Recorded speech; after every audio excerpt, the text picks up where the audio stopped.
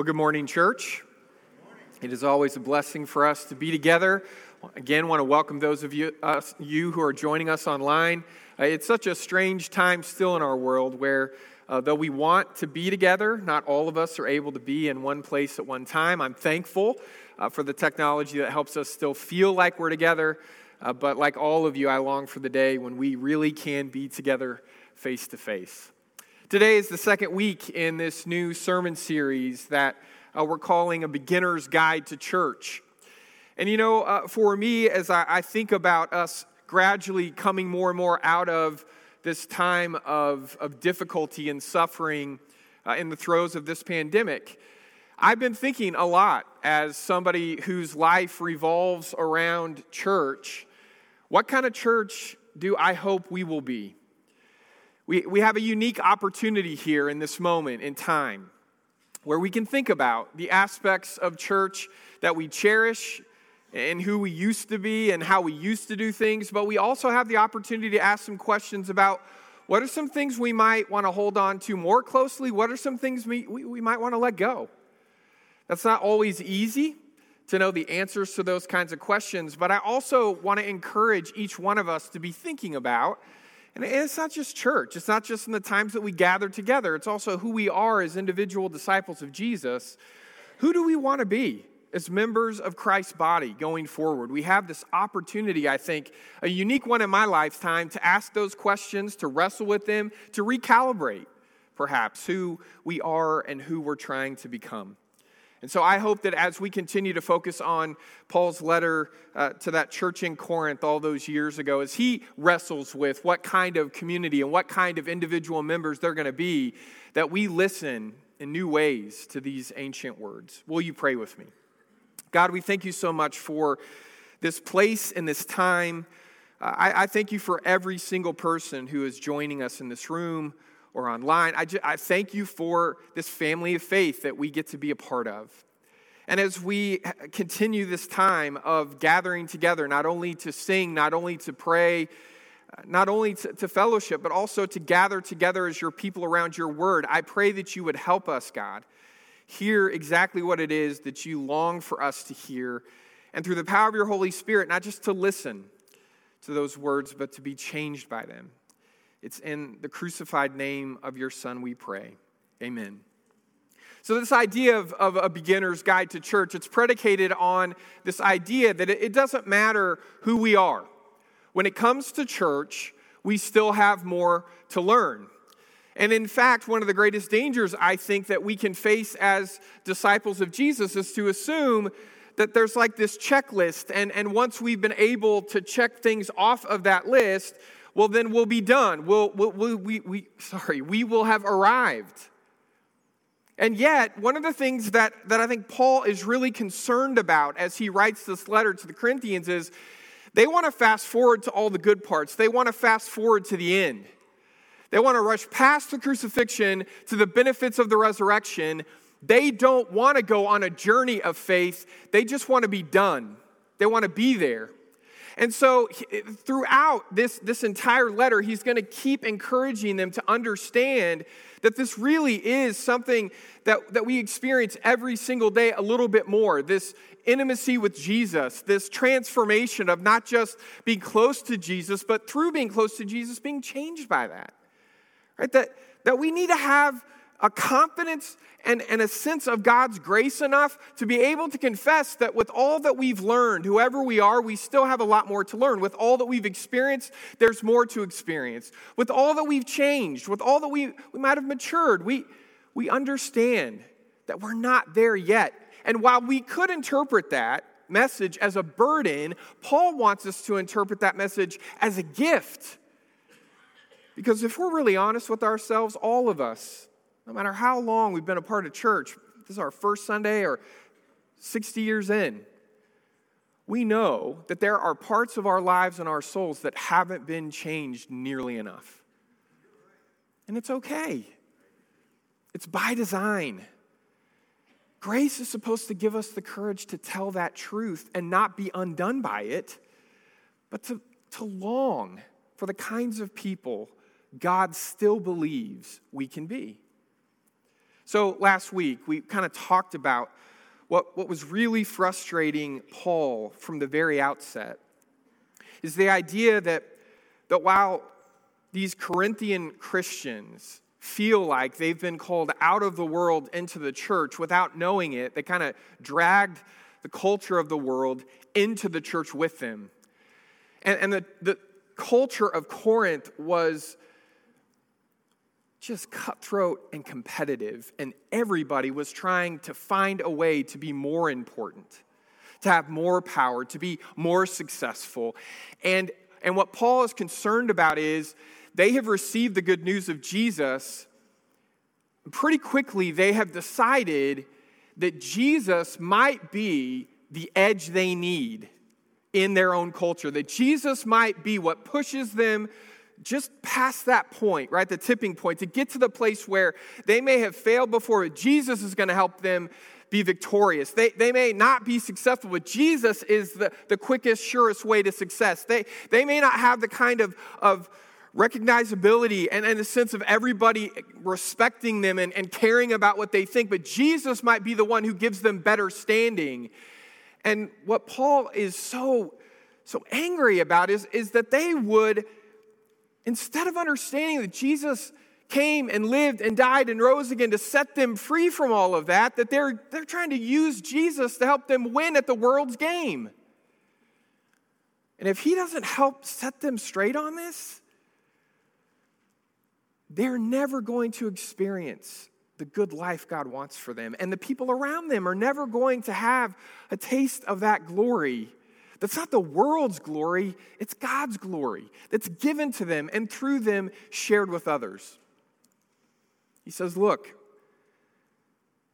you were baptized into Christ, and that changes your identity, but it doesn't only change your identity, it changes your experience of the world, the way you engage with the world, the way you see each other. And if you don't lean into that transformation, if you try to continue to be a part of church on your own terms for your own goals, not only will you wreck the church and keep it from being the kind of community God wants it to be, but you're going to sidetrack your own faith journey. Why would you do that? Why would you do that? So he continues. If you got your Bible open up to 1 Corinthians, we're still in chapter 1. We'll start reading together in verse 18. Paul says, the message of the cross is foolishness to those who are being destroyed, those who are suffering, those who feel like they're not winning at the world's game. But it is the power of God for those of us who are being saved, those of us who are being rescued from trying to play the world's game by the world's rules. It is written in Scripture, I'll destroy the wisdom of the wise, and I'll reject the intelligence of the intelligent. So where are the wise? Where are the legal experts? Where are today's debaters? Man, I have a lot of places I could point at. Hasn't God made the wisdom of the world foolish? In God's wisdom, he determined that the world wouldn't come to know him through its wisdom. Instead, God was pleased to save those who believe through the foolishness of preaching. Preachers always love that phrase, right? Jews ask for signs and Greeks look for wisdom, but we preach Christ crucified. We preach Christ crucified, which is a scandal to the Jews, right? Because how could a crucified Messiah be the real Messiah? And it's foolishness to the Gentiles, because how could somebody overcome the world by dying at the hands of the world? Doesn't make sense. But to those who are called, both Jews and Greeks, Christ is God's power and God's wisdom. This is because the foolishness of God is wiser than human wisdom, and the weakness of God is stronger than human strength. Look at your situation when you were called, brothers and sisters, by ordinary human standards, right? According to the game that the world is trying to play. But by ordinary human standards, not many of you were wise. Not many of you were powerful. Not many were from the upper class. But God chose what the world considers foolish to shame the wise. God chose what the world considers weak to shame the strong. And God chose what the world considers low class and low life, what is considered to be nothing, to reduce what is considered to be something to nothing. Now, What Paul is trying to help them understand is that as people who've heard the good news of the gospel, they have now decided, as members of the church, that they want lives that are centered on, that are built on the message of the cross. Now, I want us to take just a few moments to do a little bit of a language lesson, and I promise it's just going to be a few moments because I know you probably didn't come here this morning for a Greek grammar lesson, but it's important. Okay, this phrase, the message of the cross. The word for message in Paul's original language is logos. Okay, the logos of the cross. Now, the Greek term logos means word or thought, argument, intelligence, or another way we might say it is logic. Right? It's a line of reasoning. This is the same term that's used in John chapter 1 when he says, "In the beginning was the Word." Right? In the beginning was the logos. In the beginning was the intelligence of God, the wisdom of God. Okay, so if we take this and change it from the message of the cross to the logic of the cross, I think it's getting us a little bit closer to what Paul's trying to then lay out for all the other verses that we read this morning, and really all the other verses he's ever going to write for the rest of his life. Because what he's trying to say here is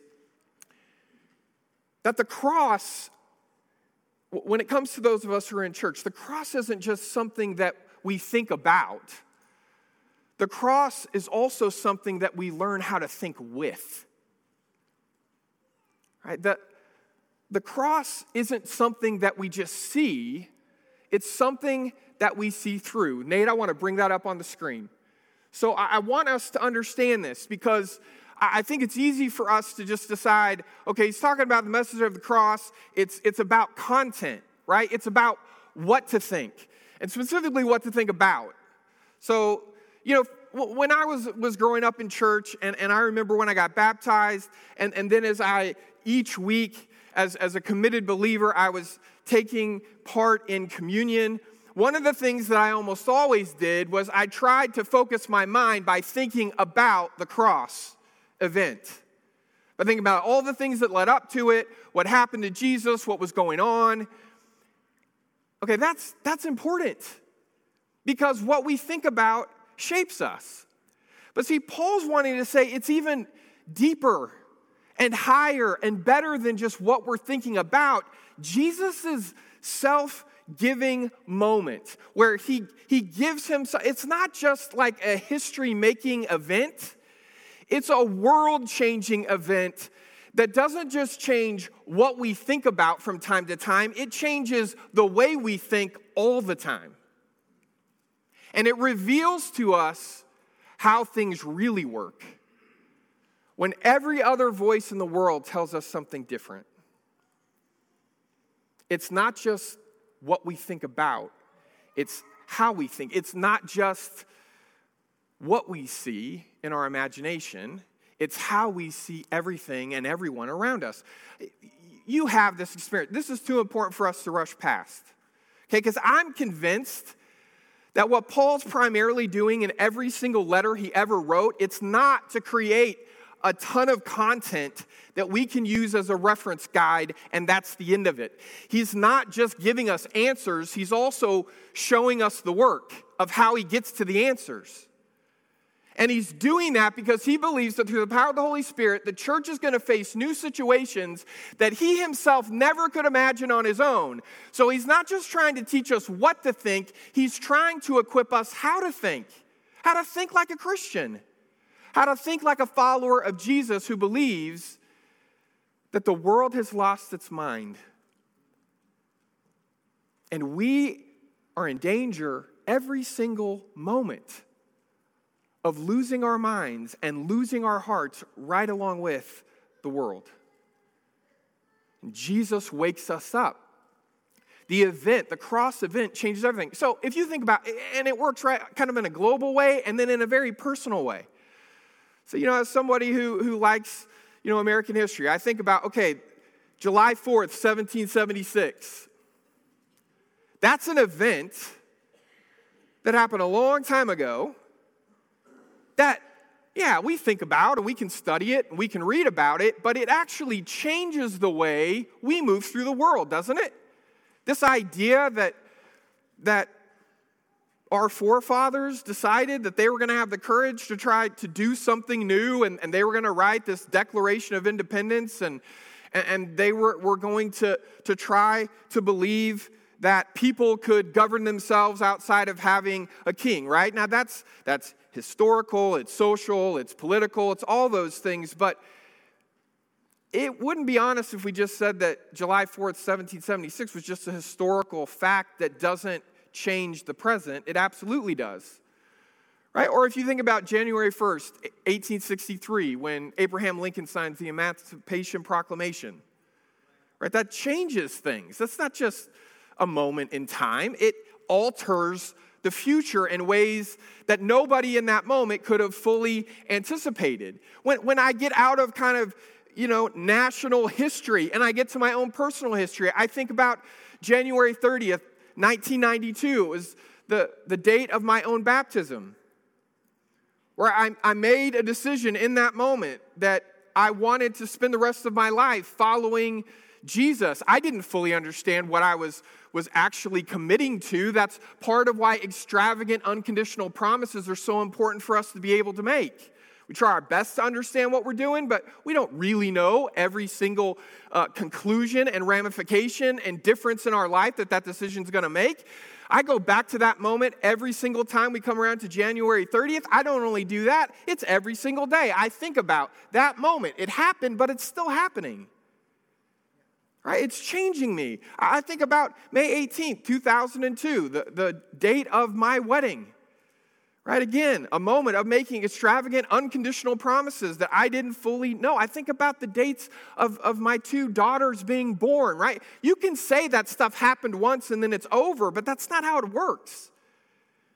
And each one of those moments in my life changed my identity. It wasn't just behavior.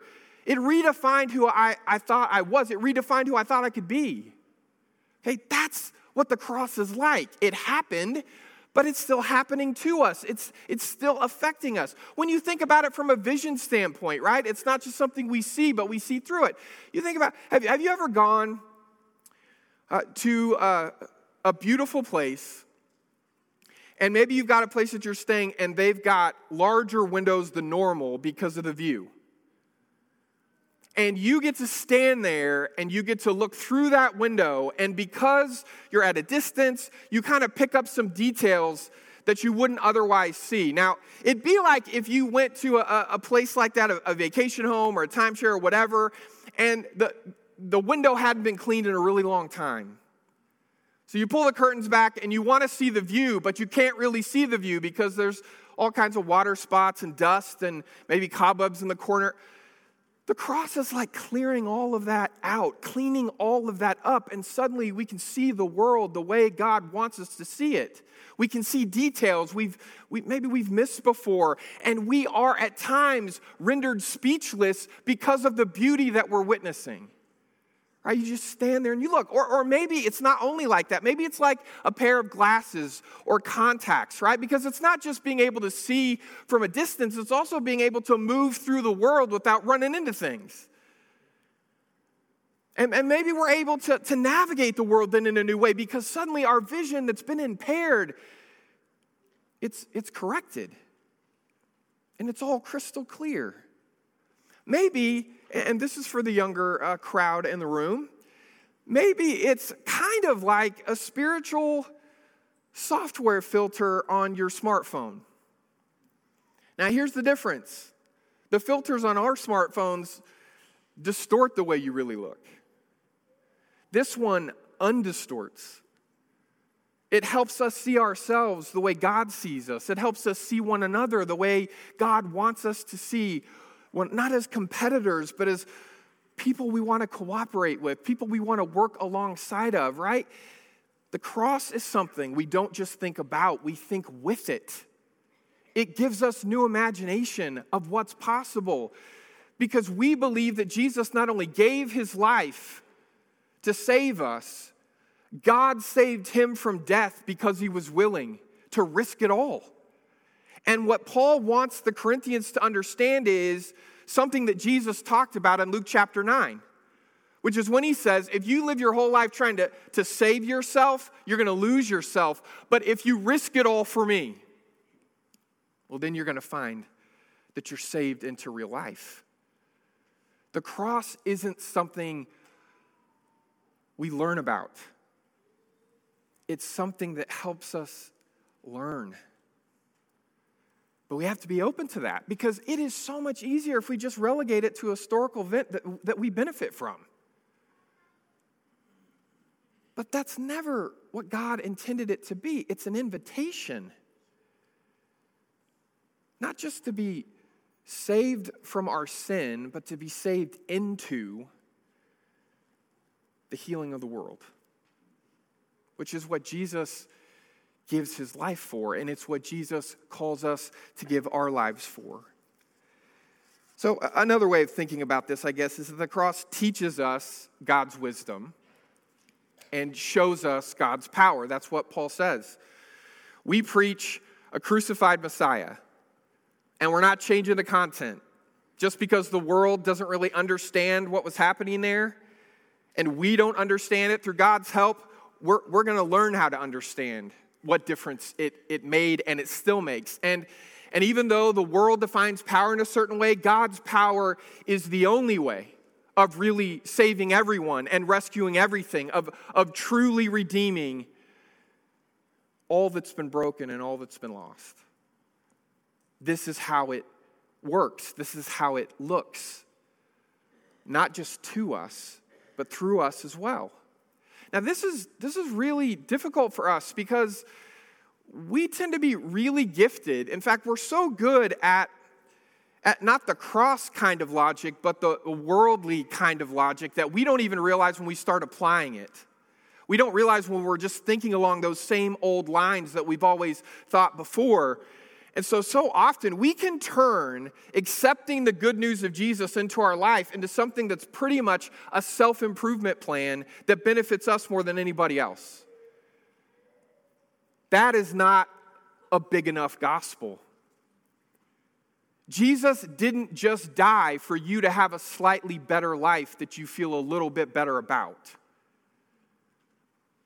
Jesus died to live in you, to live through you, to help everybody around you experience God's love. A love that's stronger than every bit of darkness and suffering and sorrow and death that any of us ever have to face. God says, my love is stronger than that. My love can carry you through that. And I'm going to give you as gifts of love to one another. That's who I want you to be.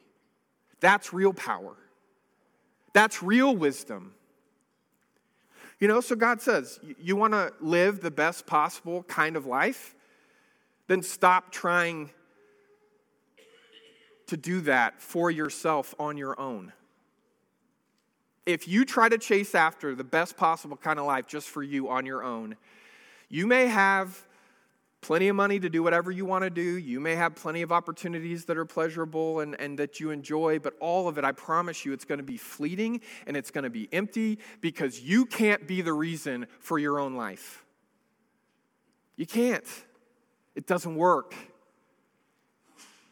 And there are so many people in our world who try their hardest to live their own lives for themselves, and they get famous, and they get successful, and they get influential. These are all the people that the Corinthians wanted to be like, and they thought Jesus would help them get there. And Paul says, why would you want to get there? If you get to the top of that mountain that the world tells you is so important, you're going to find out there's nothing there. And in all likelihood, there's nobody else there either. You're going to have all that you thought you ever wanted, and you're not going to have anyone or anything that really matters. We don't think about the cross. We learn to think with it. We don't just see the cross. We see through it. It changes everything. So last week, right? First week, talked about that foundational truth number one. In church, there's no room for competition.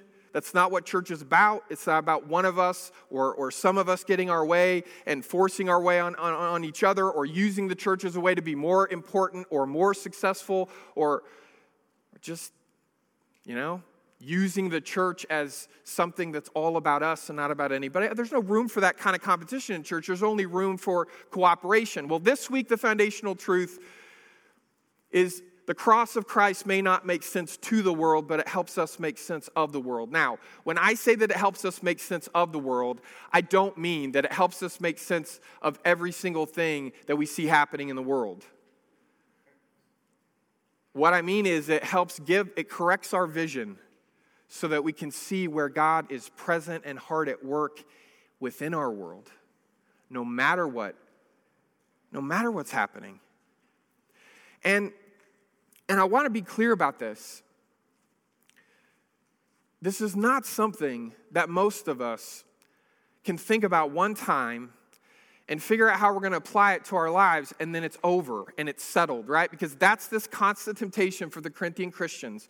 Paul, just give us the answers, tell us what we need to do, tell us what we need to accomplish, and we'll do it, and then we'll move on to the next thing. Paul doesn't give them any tasks that you just get to focus on once or twice and then it's over. It's over and over and again that we have to, focus on this truth. How many times in your life do you look at our world and how things are going and you shake your head and say, I don't know what is happening here.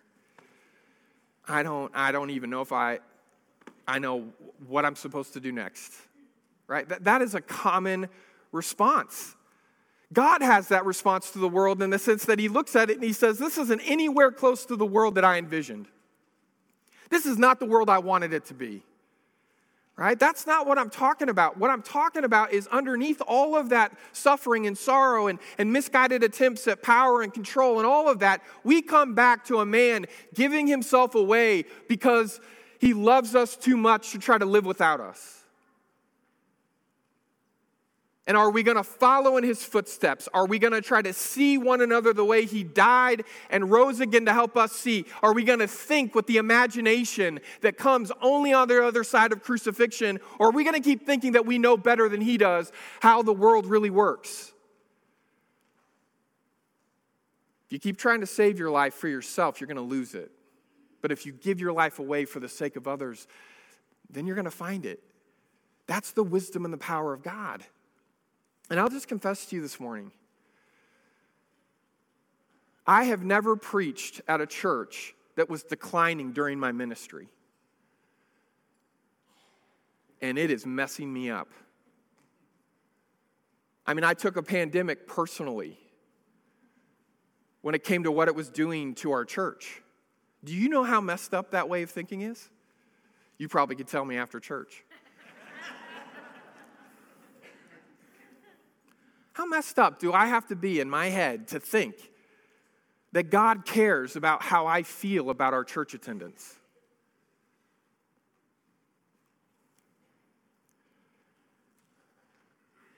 It's insane. That's what it is. It's thinking along the lines of how the world has taught me to think, that church is about me and how it makes me feel.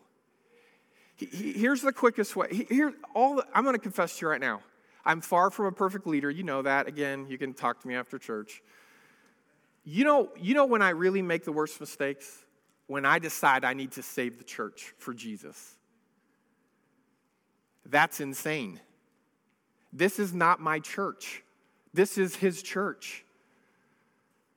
I'm not responsible for this church. I'm responsible to Jesus. And so are you. And look, I get it. If you don't realize how fragile church is right now, you're not paying attention. But the way out of this isn't through me impressing you through the foolishness of my preaching. It's about every single one of us deciding that the way we're going to save our church is not by trying to save our church. The way we're going to save our church is by saving the world with Jesus. That's it. That's the wisdom and the power of God. When churches start to focus more on perpetuating their own institutions than reaching the lost souls in the world who are broken and hurting and need to encounter the love of God, you can believe that church is going to die faster than it could possibly imagine, because that's not who we're called to be. I have more hope for this church than I've ever had before, because I feel like in some ways we've gone through a crucifixion, and I know the story. You know what comes after a crucifixion? It's the wisdom and the power of God. It's something He does that He calls us to be a part of. It's never something we can make happen. We don't just think about the cross, we think with it. We don't just see it, we see through it. And it helps us make sense of who we really are, who we're supposed to be, what role the church. Do you think we're going to save the world by deciding it's the church versus the world? Let me tell you something. The church of Jesus is always a church that's for the world. For God so loved the world. Right? Let's give ourselves away trusting that that's where we're going to find real life. We're going to sing together now, and as we do, I just hope that you think about what are those places in your life where you're not able to see God at work and God present, and I want you to pray this week that He'll open the eyes of your heart, that He'll open your mind again to think like Christ, to think like a Christian, and to trust like one too. Let's stand together and sing.